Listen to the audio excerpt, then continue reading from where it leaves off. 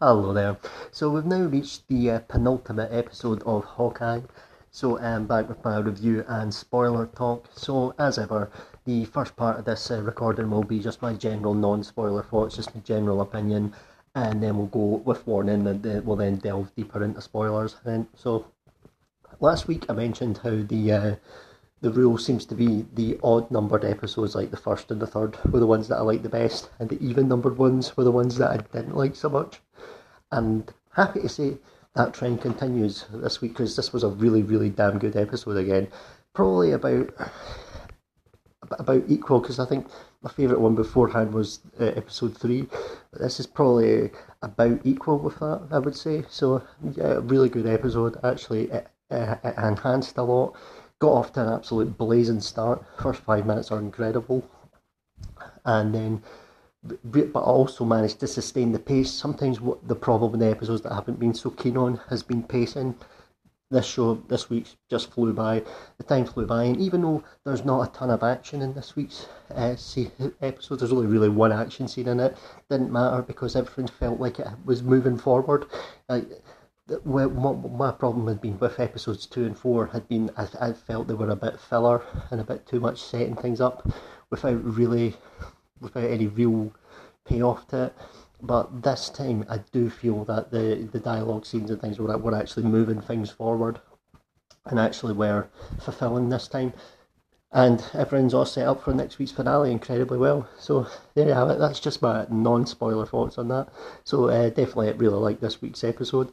So I'm going to delve into spoilers now. So if you haven't seen it now, of course, now's the time to either click off, or if you don't care about spoilers, but you just want to listen to me, fair enough. I appreciate that. But so like I said, got off to a great start. You've got like voiceovers coming over from Black Widow, and you've got like Yelena and some other person comes into this woman's house. I think her name's Anna, and they try and they beat her up and then try and give her the antidote for the widow thing, but it doesn't work on her because she's obviously quite happy being an assassin for hire. So there you go. So she's not actually brainwashed in the whole assassin thing. In case you don't know, that antidote thing was from the Black Widow film that came out this year. And then she's like speaking to them or whatever. Yelena goes to use the bathroom, and right out of nowhere, snapped. There she goes. But she comes, and then this was really a brilliant effect, because then literally seconds later she comes back. This is really the first time what we've seen what it's actually like to be, from somebody's point of view, to be snapped and then come back, like from the Thanos snap thing. I mean, you've seen people come back from it, like we've seen Monica Rambeau come back from it in the beginning of one of the episodes of WandaVision, but you didn't see her going and then coming back right away. Essentially, that's what it would have been like for them. That was a great effect, because you now know what it's like for them. Because for them, it's literally must have been seconds. It must have felt like seconds. But in reality, or the reality within the television show, I'm not that much of a mark to think that it's real, but the reality of the television show is that she'd been away for 5 years. So, and then of course the surroundings start changing as well, which was a great effect, because well, they must have decorated the bathroom at some point in that 5 years. So well, there you go, there you have it. And then she comes out, she sees Anna's adopted a child as well at this point, because as well the people the widows aren't allowed, they're not allowed to have kids or whatever as well, because that was one of the things they have, like forced the they're not able to have children and things like that, and they started making jokes about that. Funny enough, in the Black Widow film, which I thought was maybe Marvel taking their jokes a little bit too far, but whatever. But she's speaking to Anna, and Yelena's talking about, oh, I need to let Natasha know I'm okay. She's like, well, little does she know. But there you go, it sets everything up perfectly, sets it up brilliantly. So also as well, we've got Yelena tracks Kate Bishop back to her house. We've got this great, see, this is quite a long dialogue scene and everything like that, but it worked. It actually worked. It felt like we were delving a bit deeper underneath the skin of the characters, moving things forward. It never felt slow. It actually felt rewarding, and it was just I felt like it was actually meaningful and actually worked well. So I know what will probably happen. A lot of these YouTubers that think everybody's a Mary Sue and all that shit will start turning around saying, oh yeah, we have a big long dialogue scene with the two women, oh, this is woke. And to be honest, I think some people are looking for agendas when they're not there. Sometimes there are obvious agendas in certain things. It's like, but I really don't think it's here. And certainly as well with the James Bond film as well, No Time to Die, people were desperate for it. It's like a lot of these people were almost certain it was going to be woke when for months on end, and then the film came out and it was like, yeah, it really isn't. It really isn't. And it's but they'll probably keep banging that drum that it was. And it's the same here. That's what I would say. But these were great scenes as well. You've got this is the first time kind of like Haley Steinfeld has actually played second fiddle in this series, because she's really been the star of the show. It really has been. It's been in a way her vehicle in many ways, even though the show is called Hawkeye. It's been her vehicle to get Kate Bishop known to the general audience, and she's done a brilliant job of it. She's been fantastic.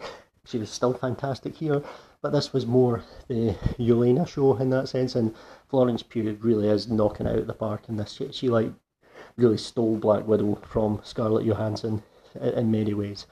And here again, she's absolutely killing it. Absolutely killing it. She's got incredible charisma, real likability, absolute star. She's brilliant. The more we see of her in the MCU, the better, quite frankly.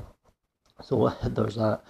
And we've also got more when Clint Barton goes to the monument at Times Square where the big battle in the first Avengers films took place.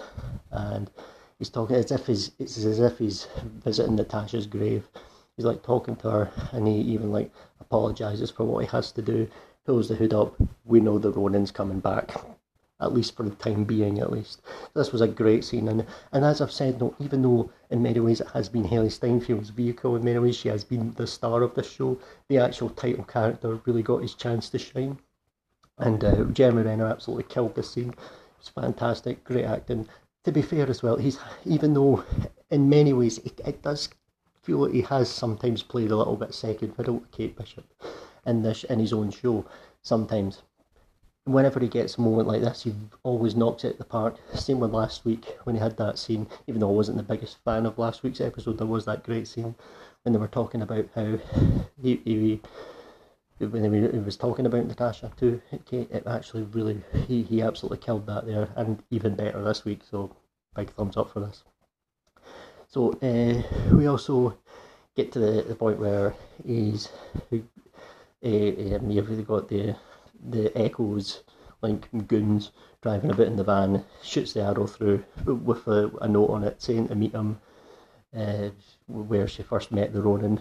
So we come there. This was a fantastic scene. This was like the one action scene in the film, the show. Sorry, the episode this week. When what was great is well, there was a part where Clint was basically picking them off screen, quite off of the guards or the goons, the heavies, whatever you want to call them. That was very similar in many ways. I'll have to shout out Paul from Heavy Spoilers for this. He mentioned this when I was on his video, and I've got to give credit. I never really thought about this until he mentioned it, but it's actually true.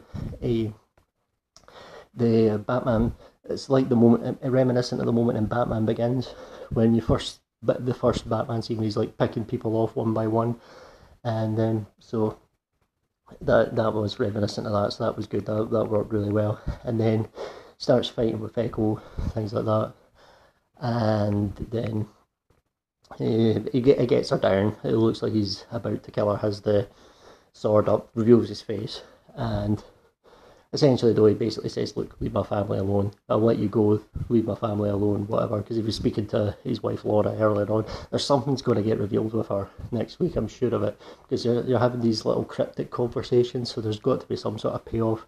I'd guess next week there's something more to it than that. I think there's been something more in the past with her. Apparently there was stuff with his wife in the comics, so which I'm not familiar with, but again, it was Paul from Heavy Spoilers on his YouTube video that talked about that. So there's probably going to be some sort of payoff from that. So we'll see anyway. Anyway, they start fighting again. She looks like she's going to kill him, and then Kate shoots the arrow at her and then knocks that out of the hand. So no doubt YouTubers will start shouting about, "Oh my god, Kate did it to Mary Sue, oh no," because she like saved his life for once, even though it's usually the other way about, but never mind. But yeah, so that was really good, really effective, great stuff here. And then we've got the ending with the big reveal.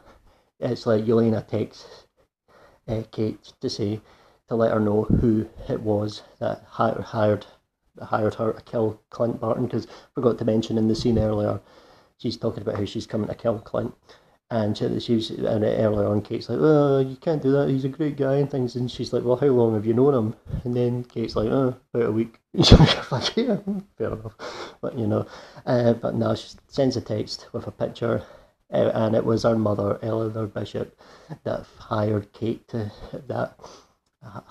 Yelena to kill Clint, which is a good little red herring, because in the Black Widow post-credit scene, it's Val comes up, for the Julia Louis-Dreyfus character who was in Falcon and the Winter Soldier, comes up to basically say, "This is the guy that killed your sister," with a picture of Clint. So what's probably happened is Eleanor probably hired her first, and then Yelena was like, "No, I'm not doing it." But then when Val came with that picture, then she's actually went to do it. So it was a bit of a red herring. Val didn't hire her. It was all Eleanor, which kind of proves this. It was pretty obvious there was something not right with her. And then you see a picture, and Eleanor's with the Kingpin, played by Vincent D'Onofrio. Now, I've never seen the Daredevil series. I must admit, I need to catch up on that. I've heard great things about it. But there was a lot of theories going about it was going to be the Kingpin. There was a big clue earlier on when Clint was on the phone to his wife and he talked about the big guy. Yeah, there was a big hint there. And they wasn't talking about Ryback. Yeah, the big guy.